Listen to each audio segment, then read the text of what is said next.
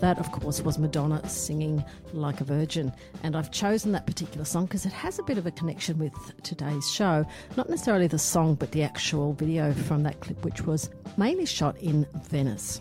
So I recently got the opportunity to spend a couple of days in Venice. It was pretty amazing. And I got to eat some great food. And then I've come back and I've started reading the Donna Leon novels, and they're mystery novels. They're set in Venice. The main character's called Brunetti, which is, of course, the name of my favourite pastry shop in Melbourne. And I've just got me thinking all about Venetian food, and I did taste the very best pasta I've ever had in my life when I was actually out over on the mainland from Venice. So fortunately, I have a friend who has Venetian background. My guest today is Rosy Costa. Rosy is a local educator and she's been in Alice Springs for about a year.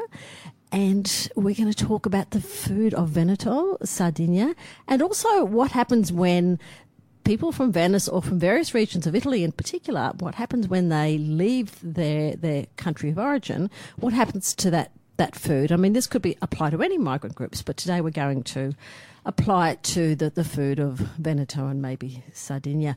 Welcome, Rosy Costa. Thank you, Rachel. Oh, that sounds a lot better. Now I can hear myself. That's so good, isn't it? It's good when you can hear yourself, or maybe not always for me.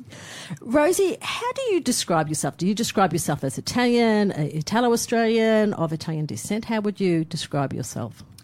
Yeah, that's a really tricky one. I think in the past I probably said that I was Australian, absolutely Australian, but I'm more Australian with Italian descent. But, you know, we tried to lose the Italianness when we first were here, growing up as recently arrived migrants, even though we were born here. My parents were recently arrived migrants, so, you know, there was a lot of stigma attached to that. So, yeah, now I'm proudly say that I've got Italian heritage. Yeah, it wasn't always that way, was it? No, it wasn't. It wasn't. And, you know, growing up, very, very different to a lot of the other kids. I mean, it was obvious that I was different. The food that I had at school, you know, the fact that my siblings didn't speak any English going to school, so they knew we were the new wogs in the burbs, you know. So that was always a bit hard. Yeah. What was in your lunch? In my lunch was always, so we had a baker, a local Italian baker, Tony Faccin, who would come and bring the split Vienna loaves and the pasta dura. So we would have big sandwiches with salami and cheese, usually, you know. Occasionally, when there was no meat towards the end of the week and we were needing to get to the Vic Market, we'd have jam in our big sandwiches that were wrapped in, you know, wax paper like everybody else's. Just the shape was very different. Very different.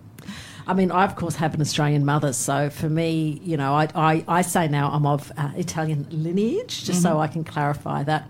I don't come from, you know, I don't have both parents who are from Italy. In fact, my father's, like you, my father's actually born here, and it's my Italian grandparents on my father's side that were born here. You know, when I went to Italy, the first time I went to Italy, I was really confronted with the fact that I wasn't Italian, even though I'd been called a wog my whole life. I was like, I'm very Australian. I'm Australian. How did you feel when you first went to Italy? Exactly the same thing. I thought, my Italian is so inadequate. You know, it was just this awful feeling of, I really don't belong here. And, you know, and it's funny, when my mum and dad first went back to Italy, they felt for the however many years they'd been here, 56, and then they went some, 20 years later. So they sort of felt that they didn't belong here, but when they went back to Italy, they didn't belong there either. They had started using a lot of Italian English words, which was really bizarre. So they'd be saying things like, andiamo in carro, instead of macchina. So instead of going in and they're saying, what? Where are we going? What with? So they said it was really, really difficult because the language had morphed into something different. Yeah. And what about the food? Had the food morphed into something different as well? I think the food was probably similar, but what was really interesting for them was that Italy had moved on, and even though they had come to Australia and they'd really held tight to their held on to those traditions and being traditional Italians, the rest of the world had actually moved on and were, far more progressive. So I think that was a real shock for them. Yeah, look, I can remember meeting my father's cousin Rosa the first time, and she was born in Italy and she lived in an apartment in New Farm in Brisbane, and she served a meal with a primo piatti and then a secondo, and I'd never eaten Italian food like that, and I can always remember she served papale with a Napolitana sauce. I'd never eaten pasta without a meat sauce, and she did strike me at the time as being a lot more sophisticated than my, Italo-Australian father or even any of my relatives. So it is interesting what happens to the migrants in Australia, how they then compare, particularly with food. I think it's interesting to like their families who they've left behind. When my father went to Piedmont the first time he ever went there, people in the village commented on what beautiful dialect he spoke, and he actually spoke better Piemontese than the locals, and they all came to have a listen to him. Well, unfortunately, my parents' Italian really suffered from living here, and, it's just going to happen, I think. I think the language changes. I think the food changes as well, just given what you've got access to here in Australia. So there was a lot of things that my parents probably didn't have access to. Poverty was a big factor in what we ate, and we just went and got whatever we could. Like, we did a lot of foraging for food, it was just part of growing up, and I knew it was weird, so I didn't tell my friends what we did, but it was just part of our lives, and we just would all get into this 1964 Volkswagen Beetle. There were 4 children, the 2 parents. I usually had the parcel shelf right at the back, and we would just fill up the boot with all sorts of things, ranging from horse manure to carciofi selvatici, which is wild artichokes. And then whenever we were down at the beach, we'd be foraging for mussels and anything we could lay our hands on. So and maybe some baby pigeons as well? Maybe some baby pigeons. That was my brother's job, so I'm not going to lay any claim to that one. Where would you find wild artichokes in Melbourne? With the artichokes, we would end up going out to, it was the back of Broadmeadows somewhere, before Broadmeadows was a suburb. So it was still probably people's paddocks and lands, and that's also where we got the horse poo from. And just these sacks full of foods and, things to fertilise l'orto, the garden. Yeah. So, and we grew up with an enormous garden out the back, and there's this really beautiful photo of me as a child, posing. It's a black and white photo, and when you first look at it, because my mother was a keen photographer, when you first look at it, you sort of think, oh, that's cute, that's a really beautiful photograph, in a beautiful floral garden. No, it was all of the endive and the chicory and the tomatoes and the grapevines, which was, still quite beautiful, but very, very different. So your mother was from Sardinia, is that right? Yep. And where in Sardinia? Mum was from a place called Quartu St Elena, which is in Cagliari, which is the south of Sardinia. And she really missed the beach. She missed the water. It was, even though we still went down to Port Melbourne, I think it was probably a very different experience going down to Port Melbourne than it was to go to the beaches of Sardinia, which are just idyllic, really beautiful. Better than Australian beaches? Well, better than Port Melbourne. Yes, of course. You don't have to be really good to be better than Port Melbourne beaches. But look, probably not better than Australian beaches. I mean, I think we've got some really spectacular coastlines. But we didn't travel very far. When we ended the lockdown, my father had passed away by this stage. When we ended lockdown and we were allowed to go further than 5 kilometres in Melbourne, I turned into my father and I thought, what for? You don't need to go any further than 5 kilometres. I've got everything I need here in Preston. It's fine. Well, it was Preston. You're Preston as well, so yes, it's not like you're in, I don't know, Brighton or somewhere like that. That's exactly right. We need a bit of culture. Yeah. And your father came from the region of Veneto, and where in particular? Dad was from a place called Tiene in Vicenza, which was a manufacturing town. So both my parents were from towns. They weren't from villages. He was a motor mechanic by trade, so he was a skilled labourer, as was my mother. She was a hairdresser. And the two of them came out because Italy was in recession again, and they just ended up using those skills to get themselves employed, although my mother ended up just being a labourer.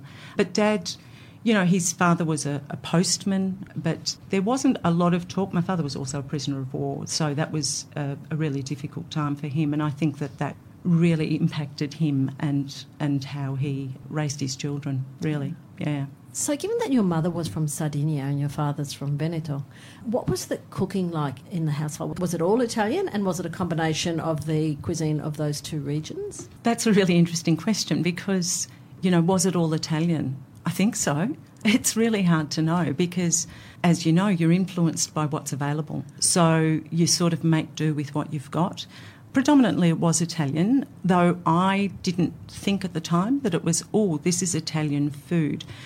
I think I knew that we were eating Italian food, for example, when Mum was cooking pasta and making pasta, or when we had ravioli, or when we had polenta. I knew that they weren't part of the Australian cuisine. So I knew that elements of it were, but, we also had lamb chops and chips and, greens and vegetables. So that was very much a part of what everybody was eating. So it was probably cooked very differently. But, yeah, I think it was Italian and certainly influenced by the Italian. Lots of olive oil. Yeah. Lots of olive oil. Tell me about your Sunday roast. The Sunday roast, we lived in Northcote, and we would, before we headed off to Mass, because we were good Catholics, Mum would get the chicken ready, and it was just a chicken roast that she would have with lots of potatoes. And by the time we got back from church, which was out at Hawthorne, probably, 8 kilometres away, 7, maybe 10, we drive all this way to Hawthorne because that was where her favourite priest was, Padre Luciano. And it was just one of those things. We would come home via the Yarra Boulevard, stop off, have a bit of a play in all our finery, and by the time we got home, the chicken roast was ready to eat, and we'd all sit down and have the roast, and of course Dad got to choose what he got to eat. We usually got, a chicken wing, but there was never anything left over. 1 chicken, 6 people. And what did you do for greens? Were there peas with butter? No, there wasn't. Although we did sometimes have peas, but that was cooked very differently. They weren't peas with butter. It was like silver beet or whatever was abundant in the garden, and silver beet was always. So the silver beet was boiled to within an inch of its life, but then fancied up, tricked up a little bit on a Sunday with perhaps some fried up onion to sweeten it, and maybe a bit of pancetta thrown in if we had any. So, it's nice.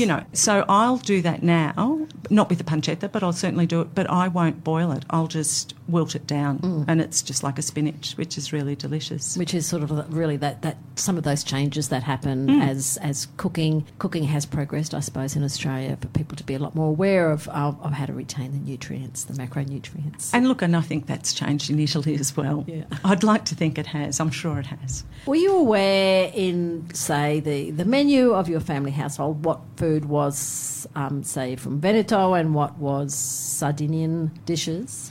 I always knew that the ravioli di ricotta was Sardinian. I just knew that was the case because this was something that my aunt would come over and we would enjoy. So my aunt, my mum's sister. I always knew that the quails and polenta was Veneto. I always knew bacala and polenta was also Veneto. But the other foods, I think, was this melding of cultures. And my mother never used a cookbook.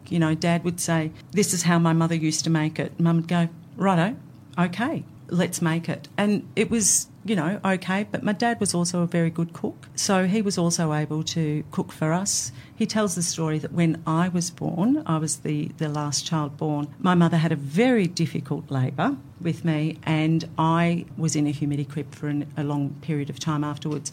And my mother and I needed to have a little rest in the hospital, so they sent us off to a hospice somewhere. So during that time, my father had to cook for the other 3 children. He used to say, you think I can't cook? I can cook. I had to cook for 3 children. I cook for myself. I was a single man for a long time. I know how to cook. And then, of course, my mother died when she was 65, and my father lived, another 30 years after that and cooked for himself, lived independently for most of that time and, always had the brodo on the go and, cooked, really substantial meals for himself. So both of them were really good cooks. Great. Can you tell me about the brodo? Brodo was the staple, and Pete Evans would be so proud. It was, bone broth effectively, but it was very simple. My sister and I were charged with making that during the week if we ran out, and it was just a boiling hen, a boiling chicken, a boiler, a piece of ossobuco, which was never fancy, and you would get it for a song at the butcher's. That was just in a pot with water, and it was just a large stock pot that Mum had, half a bottle of our homemade passata and a couple of carrots and some parsley, and that was it. And then it boiled away, and the house smelt. You knew that brodo was being made, and then that was often frozen or kept in the fridge and, portioned out and so on. And Dad would have his brodo every day, so it was turned into a little soup. So he would have that before a meal, and we all did, and it would have like little pastina, like stelline, or some rice in it just to bulk it out a bit. And it was just something that we did, and I think, he probably, or we probably did it because it was like a digestive, or it was something to get you ready to eat, So it was a bizarre thing. I don't do it now, and I don't make broth. And I'm thinking, should I? And I think, no. Yeah, I think you should. Do you think I should? Yeah, when I'm cooking risotto a lot or minestrone, I will always make stock, and then I'll actually freeze some because I've got an aversion for bought stock. How do you make yours? I will go and get chicken frames from Milner Meats, always the free-range chicken frames, and I'll just boil them up with celery, carrots, onion, garlic. Depending on what I'm using it for, sometimes I might put porcini mushroom in there, or if I know I'm going to be making a risotto with mushrooms. But often I'll put porcini mushrooms. I put some in a borscht the other day because I didn't have any stock, and I just knew porcini mushrooms just give this heartiness and this flavour that the only other thing that gives it is meat often. So I really love porcini mushrooms. So, I'm a bit of a fanatic about having homemade stock. In fact, if I don't have any homemade meat-based stock, I will then make up a vegetable stock. And I've been making some really good vegetable stocks with all the same ingredients, but always porcini mushrooms. And I don't miss the meat always. See, what's interesting, we never used onion, never. And it was like no onion, no onion in the brodo. So it's interesting. And I always used to think, why? It could just be a regional difference. Yeah. Who taught you to cook? Did both of your parents teach you to cook? Yeah, I reckon they did. And it wasn't really that I was taught to cook. I just hung out in the kitchen and really took an interest in cooking. It was something that I really liked to do. Oftentimes I'd be kicked out of the kitchen just because I liked to touch and, lick the bowls and taste everything. So that was always, get out, get out, get out. So, but it was always watching Mum. When Dad was, on his last legs, am I allowed to say that? You can say it. You can. Just don't swear, please, but that's all right. All right. I think I already have. No, I don't think you have. Okay. When Dad was on his way out, I told him that he had to teach me how to make gnocchi. Although I knew instinctively, I don't know why, but I kind of knew how to make gnocchi, he was the one who could, spin them off the fork at a rapid rate. And I am so impressed. And I cannot do that. Yeah, and he just said to me, it's easy, it's in the flick of the wrist. And it would give the beautiful indentations on the top and the thumbprint on the bottom to catch all the beautiful, sugo. So his bacala is another one that's interesting. And I'm thinking I really need to try making it because I didn't mind it. I know that others in my family hated it, but I didn't mind it. There was an enormous amount of parsley, which I love. Mum's wasn't as oily as Dad's. Dad's was almost a confit, whereas Mum's was more of a stew, I guess, not so oily. But so I suppose for listeners we should explain what bacala is, because it is listed as one of the four main ingredients of food in Veneto, which is like bacala, I think rice, polenta and beans. You can't get bacala here, but you want to describe what it is?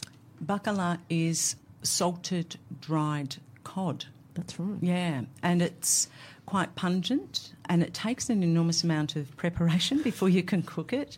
So you need to have it soaking in water. You can also soak it in milk, but I think that's for different recipes. So that was for, they turned it into like a paste to have on bread.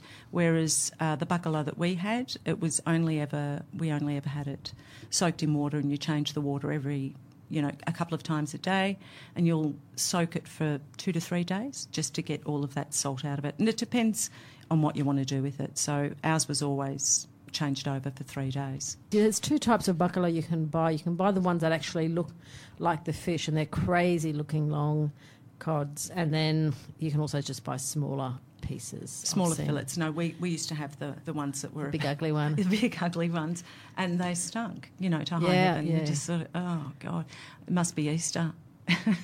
I've tried them in Melbourne, and I don't think I succeeded very much at all.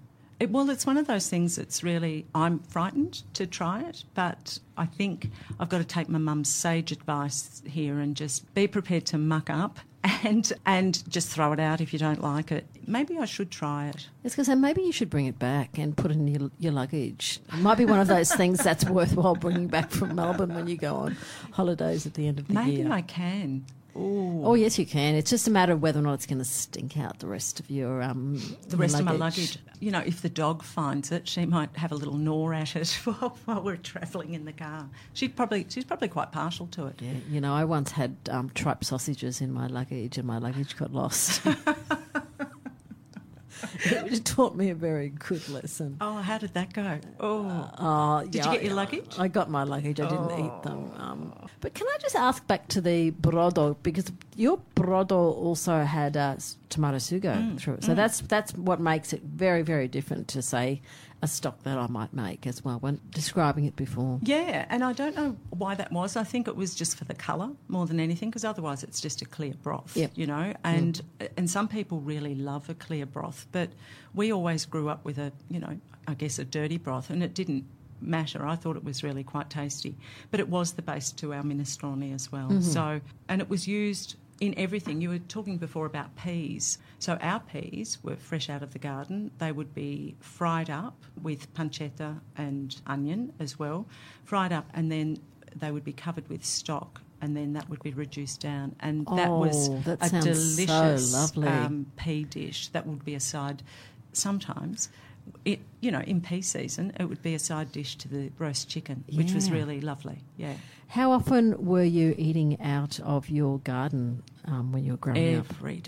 Every day. So we had a beautiful herb garden. We had lots of parsley. We had plum trees. My father was a keen gardener. I think that was just his therapy and his mindfulness. And he had one tree where he had grafted onto it prunes, apricots and plums. So he had 3 different types of fruit on the one tree. So he just loved mucking around and doing stuff in the garden. We had lots of lemon trees. We had grapes, all the vegetables you could imagine. And we ate out of the garden every day. And I can remember one story, and I didn't have a garden for a very long time. And a friend of mine reminded me, this one night I was often left to water the garden. He said, you stand here, don't move, keep watering that garden, I'm going in to have dinner. So he went in to have dinner and forgot about me. And I was out there watering the garden. I was just a child and really frightened because it was dark and everybody had gone to bed. And they'd left me out there watering. And then he came out and he was so cross with me because I was basically standing in a lake. And he was really, really cross. And I thought, well, you were the one that left me out here. It just wasn't. But this friend of mine said to me, why don't you have a garden? You'd be really good at it. And I said, I just that whole garden thing. She said, nobody will leave you out watering in the dark. You need to start a garden. And I did. And it was a beautiful thing to do. Melbourne's got such great weather, really, for vegetable gardens as well. Yeah, absolutely. And, our winters, there's lots of water, getting things ready in spring. It's always it's a joy. Do you have a vegetable patch here? No, because I'm renting a place and the soil is would just need too much work. So I'm thinking I might get just some tubs and just grow some herbs at the very least. Yeah, I mean, I find wicking beds, I do well with wicking beds, but that's it. I won't try anything else but wicking beds. Yeah. And I just think, I don't know how long I'll be here, and I think it's a lot of investment to time. It's a lot of time, and I'm busy, Rita. Come on, Rosie. I don't think there's always enough time for a vegetable patch. Oh, maybe just a small one. Did your family make their own passata or sugo every year? Yes, every year. And there was, jobs. We all had our jobs. So the passata was made with the tomatoes from our garden, but that was also supplemented with some bought tomatoes because we often didn't have enough at the end of the season, always at the end of the season.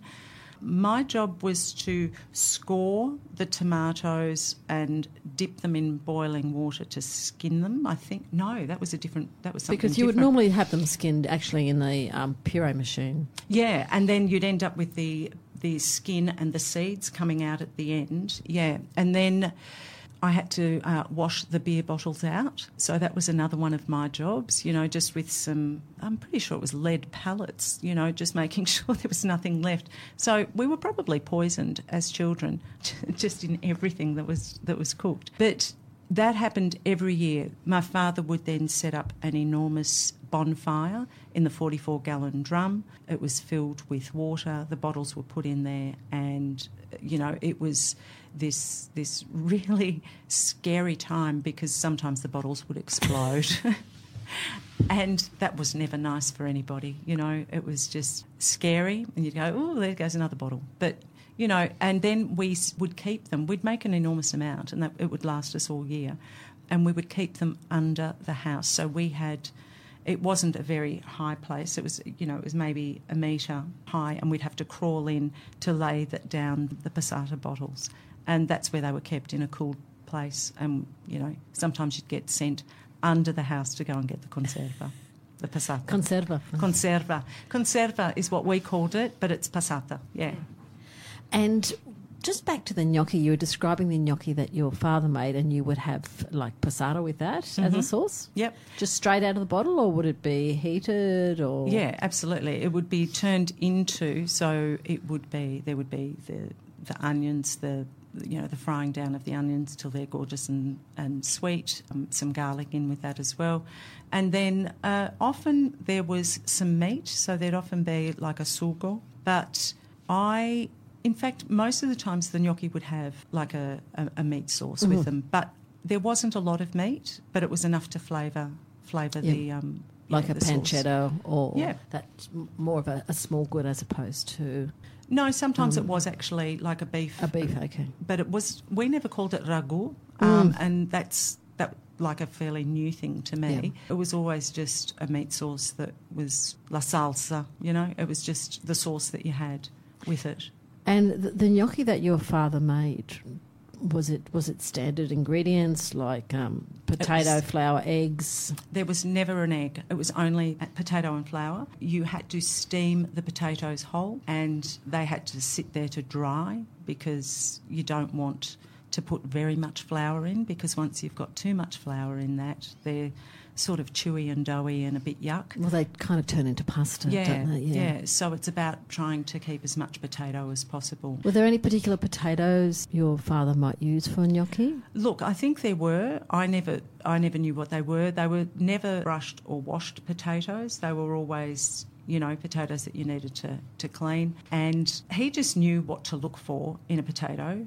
I still don't. And that really bothers me. I know there are brands of potato, like types of potato you can get, but I've never been able to source them. No, I've never been able to say, look, this is a good, potato for gnocchi. Maybe because I don't cook gnocchi enough, and because I'm not familiar, with. I mean, I know maybe a King Edward and maybe some of the others. All I know is that old potatoes are good for gnocchi. Yes, old potatoes are good for gnocchi, not new potatoes. And he just knew. And that was the case with Mum as well. You'd be at the market and she'd just be selecting produce, and I'd think, how do you know?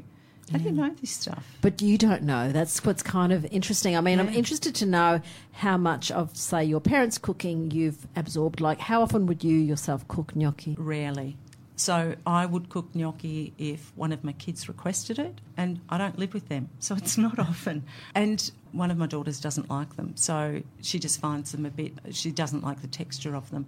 So it's just when people want gnocchi, and like you, I love cooking for people, so maybe I'll have to have a crack at making some gnocchi for you. Yeah, I would never cook gnocchi just for myself either. It would always be a special occasion. And I cooked it for a friend a couple of years ago. I think one of my sisters makes better gnocchi than I do, and I always will test my gnocchi because I do use eggs in it.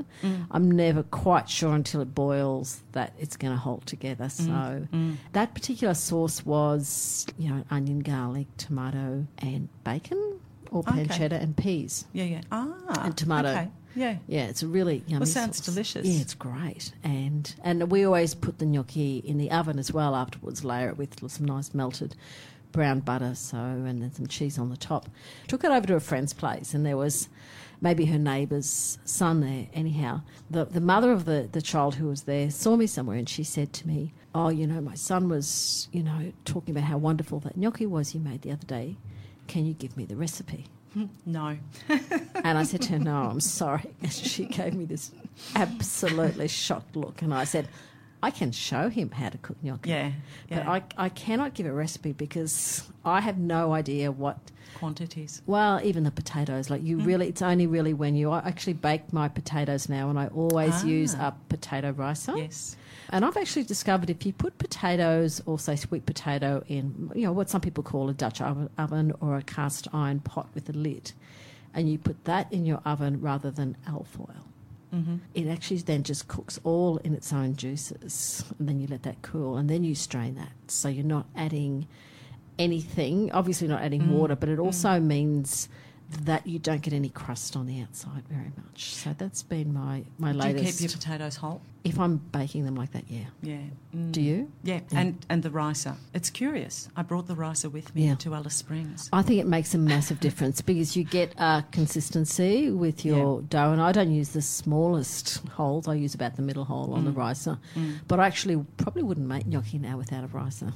Yeah, I haven't made them for a long time, but just thinking about all of the food, I'm thinking, maybe I need to make some of these things. Yeah. Yeah. So what else, particularly if we could just focus, I suppose, on the food of Veneto, what else do you as an adult, or have you as an adult, or is part of, say, your, I don't know what you would call it, but it's almost like a lexicon of ingredients, cooking, of meals that you cook. I don't experiment. I don't bring new foods that often into what I cook, but I've got quite an extensive sort of list of foods that I cook, and I cook well. And, once again, it's that whole thing of cooking for others. So I do still occasionally make polenta, and I know that was from Veneto, from the Veneto region. Dad, loved his polenta. So I've sort of bastardised the recipe. I do what I want to do with it. I don't. And what do you want to do with polenta? With polenta, I want to, have it set on the plate. So you do a soft polenta? Well, it's harder, really, so that it sets quite firmly. Chop it up into, so it's almost like polenta chips. Fry those off, and then, like you were saying earlier with the gnocchi, I'll layer it with some sauce and cheese and do it in the oven. And it's a meal, and it's delicious. So it's about, I think, being exposed to some of those elements of Italian cooking and then changing it up, mixing it up a bit. What was some of the advice that your mother gave you in the kitchen? My mum, she was great. And as I said, she never had a cookbook, so she always just had, I think, a good palate. And she said, find a good recipe, make sure that you experiment, don't be frightened of any ingredients, try everything, and be prepared to throw some stuff out. It's okay. It's only food. And, when you've got something that you do well, keep doing it. And once you know how to do something well, that's when you experiment with it. That's when you change things up a bit. And tasting, how important was tasting? Tasting and, looking at things. So everything was done a occhio, so there was no measuring of anything. So everything was, you just look at it, feel it, touch it, taste it. Does it need anything? Is it too loose? Does it need more binding? What does it need? So, tasting and and touching was always really important, especially for pasta as well, you know, so that whole making the dough, that was really important. Yeah, it is very important, I think, when making homemade dough. The feel of it is so important to know when you've got that, I suppose, that ratio of eggs to flour right. And again, it depends. Like, I find recipes almost impossible to follow for pasta because the flour, particularly in Australia, can vary a great deal in terms of the moisture content of it. Yeah. And that's the same with the gnocchi, isn't it? Yeah. You know? And polenta, like I read somewhere that Australian polenta, you don't need to cook it anywhere near as long as, say, Italian polenta, that it is a lot softer. But, you know, there's actually machines that stir the polenta for you on the stove. Like, you attach it to your saucepan and it stirs. That'd be nice, wouldn't it? You don't need to stir it that much. No. Yeah. Not here. But I remember Mum used to stir it for ages, so maybe she was buying Italian polenta. Yeah, I haven't found any major advantage in stirring it for a long time, as opposed to like a risotto, which does have to be stirred. See, I disagree. I don't think you have to stir it that much. I think we overstir risotto, and I think often the rice will do the work itself. I don't stir it a lot, but I know you do need to move it around to actually get that starch in the sauce. I don't sit there and stir it constantly. I agree with you. I don't think it needs to be stirred constantly, but you need to stir it initially and then release the starch, and then you need to stir it every time you add your stock. And because risotto is, I suppose, a major dish of the Veneto region as well. And I read it was the not the arborio rice, but the Violone Nano rice. Yeah, I don't know about that one. Yeah, you can get that in the Canaroli. I've seen it in Woolworths here, and I'll often buy some if I'm interstate. They're slightly bigger grains. Okay. That's about the difference. And they do taste better, I have to say. Okay. I believe. See, I don't think my mum ever used any fancy rice. I think she just used a medium grain rice. And, we would have risi e bisi, which is... I love that dish so much. So, which is just rice and peas. And it's like a risotto. Yeah, and just simple. Yeah. And that's the thing. I think sometimes we think that Italian food is so complex. It's not. In fact, it's the simpler the better often. Yeah. Yeah, absolutely. And I think we forget that. And don't try and trick it up. Just be aware of your flavours and the cooking properties. Could you give me your recipe for risi e bisi? For risi e bisi, right now. Would be good to share it. My nonna cooked something similar, but she always had tomato in hers. And when it was served, always in Northern Italy, I don't know why, that the risotto is always served on a plate, flat. And often with cheese on the top, and then you just take yours. Oh, we certainly didn't have bowls, bowls of it. We had plates. We had plates. Yeah. So the risi e bisi was the same. But the peas would be cooked with the onion and the garlic. So you're frying off onion and garlic in butter or olive oil? Both, because butter's for the flavour, olive oil so the butter doesn't burn. That was what my mum always said. Wow, that's great, because I would almost always use, I pretty much used olive oil, and then I only add the butter at the end. But I think olive oil and butter together, you're right. Delicious. Butter is for the flavour. Yeah. And then the olive oil so it doesn't burn. I'm just trying to think. There was always parsley at the end, and it was just this delightful concoction of peas and all the starches. Would you follow the steps? So would you add the rice? You add the rice, stir the rice through. White wine? No, my mum didn't really use wine in hers, but I always use wine in mine. I do too, but occasionally, like recently, I think when I got back from overseas and I got COVID, and I was making risotto at home, and I couldn't go out. It was on a Monday or a Tuesday. I couldn't get wine. I was like, it's okay. I did notice a little bit of a difference, but really, if you don't have it, you can still make it. Yeah. I was working with a Muslim woman last year, and I said to her, I'll bring lunch tomorrow. I'm making risotto. And she said, no wine. It's haram. And I said, okay. So even though it's cooked off, and I said to her, it's cooked off. I said, there's no alcohol left. She said, no wine. That's interesting. And I said, okay. So I made it, and it was fine. But so it's the toasting the rice and then adding the brodo. When are you adding pancetta with this, or it's just peas? That one, and rice? That's just the peas and the rice. So the pancetta was the other one, was just the peas with no rice in it. Any of the recipe books I've got, the Italian recipe books, they've in always it. got pancetta in it. Which would be delicious. Yeah. I love pancetta. I wish I could get a really good pancetta here. Yeah, in fact, you can't get it here at the moment. I went to buy some pancetta the other day and there was none. Yeah, I mean, unless it's pre-sliced, but as if, No. So that's something I'm really missing, because I use pancetta in my bolognese as well, and I use it as a base for a lot. It's just tastier than bacon. It's got that saltiness and that sweetness to it, and all that delicious fat. Yeah, the fat's very important. Yeah. So, and and the rice is never overcooked. It's got to be al dente like your pasta. So the rice is never overcooked, and then serve it up. I wouldn't make it like my mum made it. I would add the peas later. Yeah. Whereas everything, every green vegetable was a shade of brown.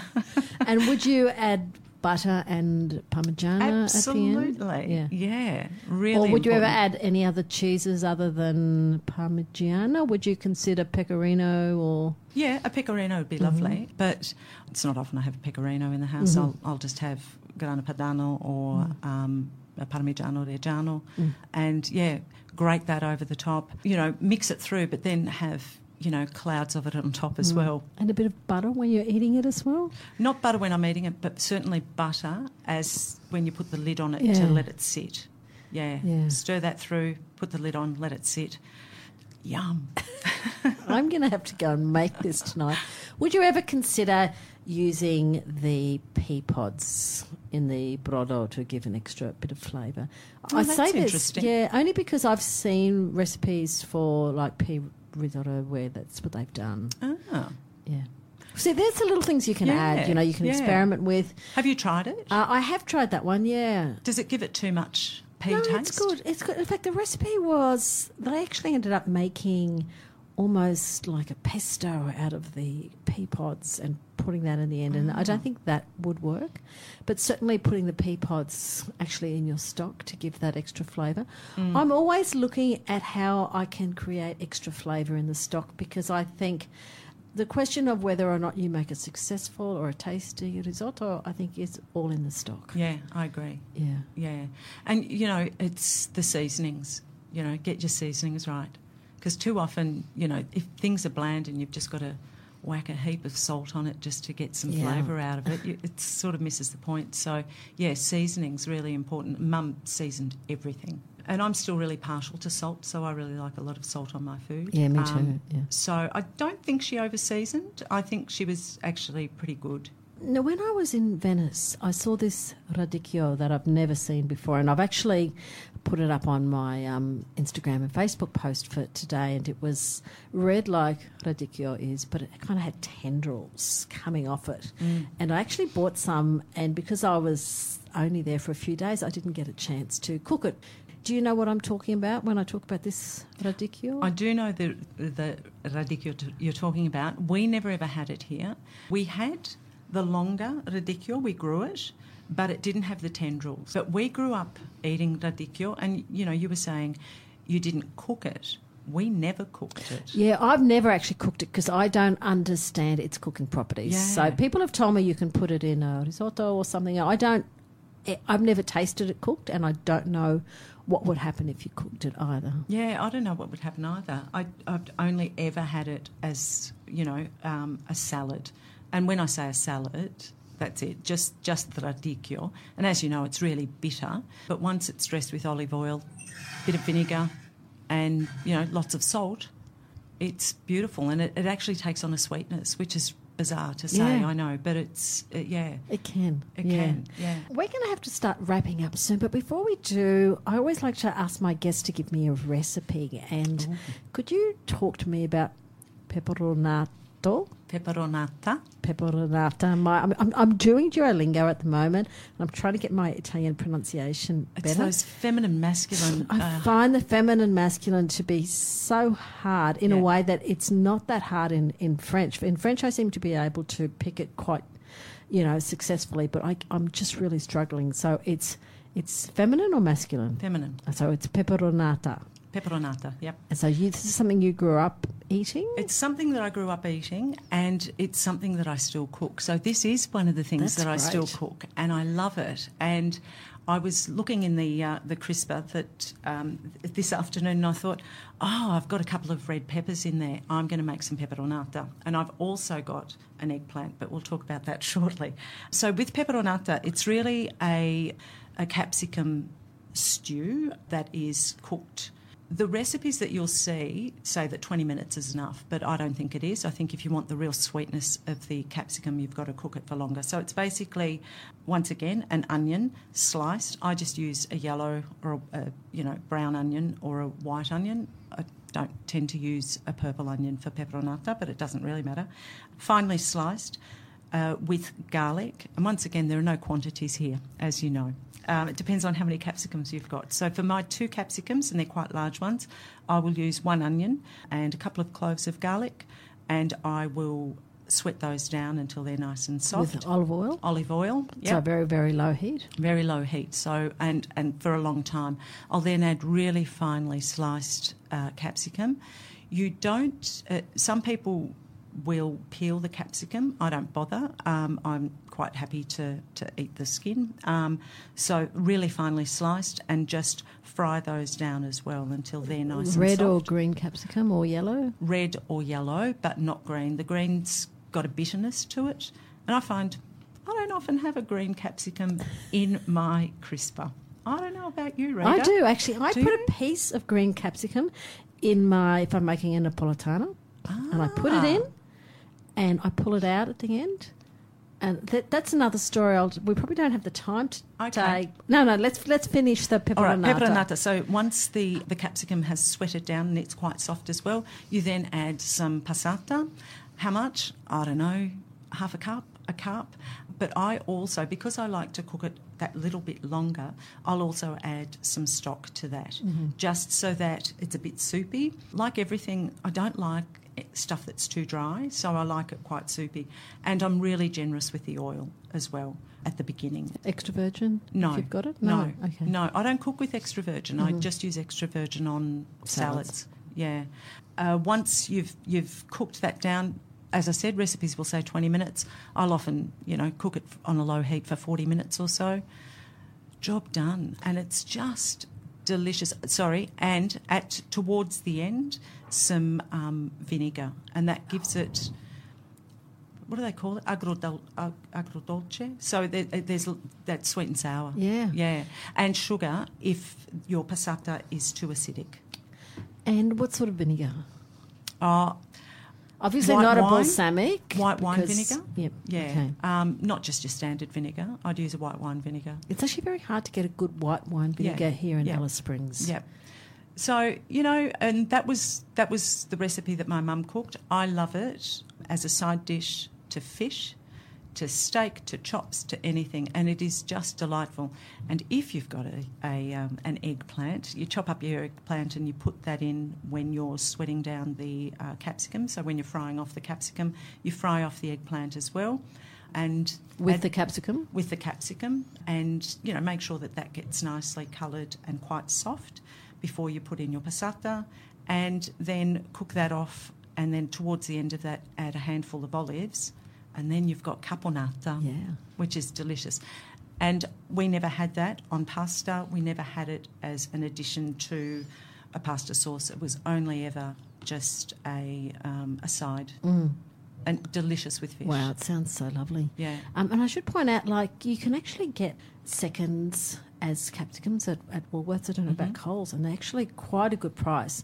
And they're beautiful and red, and they're all funny shapes, but gee, they taste great. So you don't have to pay that stupid money as well. Yeah, that's exactly right. For capsicum. Thank you, Rosy Costa. It's been so fabulous talking about Italian food, and particularly the food of Veneto and Sardinia today. What are you cooking this weekend? This weekend, I'm going to try to source a recipe, because, of course, this is my auntie's recipe and there was never a recipe. So I'm going to try and source a recipe for some biscuits called brutti ma buoni, and that means ugly but good. And they're sort of a meringue-based biscuit that are quite crunchy. They're made with hazelnuts, egg whites, some flour, And I'm pretty sure she used some chocolate, so that's what I'm making. Oh. What about you? I want to make these Piemontese hazelnut cakes. So they're like ground hazelnut with like lots of eggs, like 8 eggs and sugar. And so you almost make them, I suppose, in little cupcake tins, and then just a glaze of chocolate and cream. Yum. And it was one of those things that's on the front cover of one of these beautiful little gourmet traveller Italian cookbooks I've got. And I promised myself when I went off my calorie counting diet that I would make them for myself. So I'm maybe going to be cooking those tonight. We'll see. Oh, yum. I'll put in an order for one. They sound delicious. Thank you so much, Rosie. My guest today is Rosy Costa. You've been listening to Kitchen Radio. I found an Italian singer called Patty Bravo. I like this song. It's called Pensiero Stupendo. And I just want to say thanks, Rita, for the trip down memory lane. Oh, it's been wonderful having you here, Rosie. I think I'm going to have to go and also cook a risotto tonight because particularly you talking about the peas. I mean, I do feel having fresh ingredients is so important, and I do feel sad that I can only ever use frozen peas here, but yeah. I do keep an eye out. And look, I'm going down to Tassie after Christmas, so that's also somewhere that I can get access to some beautiful fresh ingredients. You'll be able to do beautiful cooking down there. I can. My kitchen's not with me, unfortunately, but I'm there and there's lots of ingredients. My good friend Andrew Horgan taught me that all you need to cook well is a good heat source. That's it. Yeah, really? That's all you need. And you do also and need your ingredients, of course. Your ingredients, but, you don't need a really special kitchen. No, I agree. Just and often I've done sauce. some of the best cooking in some really, really difficult conditions, so I completely agree. Yeah. Okay, going out tonight with Patty Bravo, Pensiero Stupendo. Thank you, Rosie. Thanks, Rita.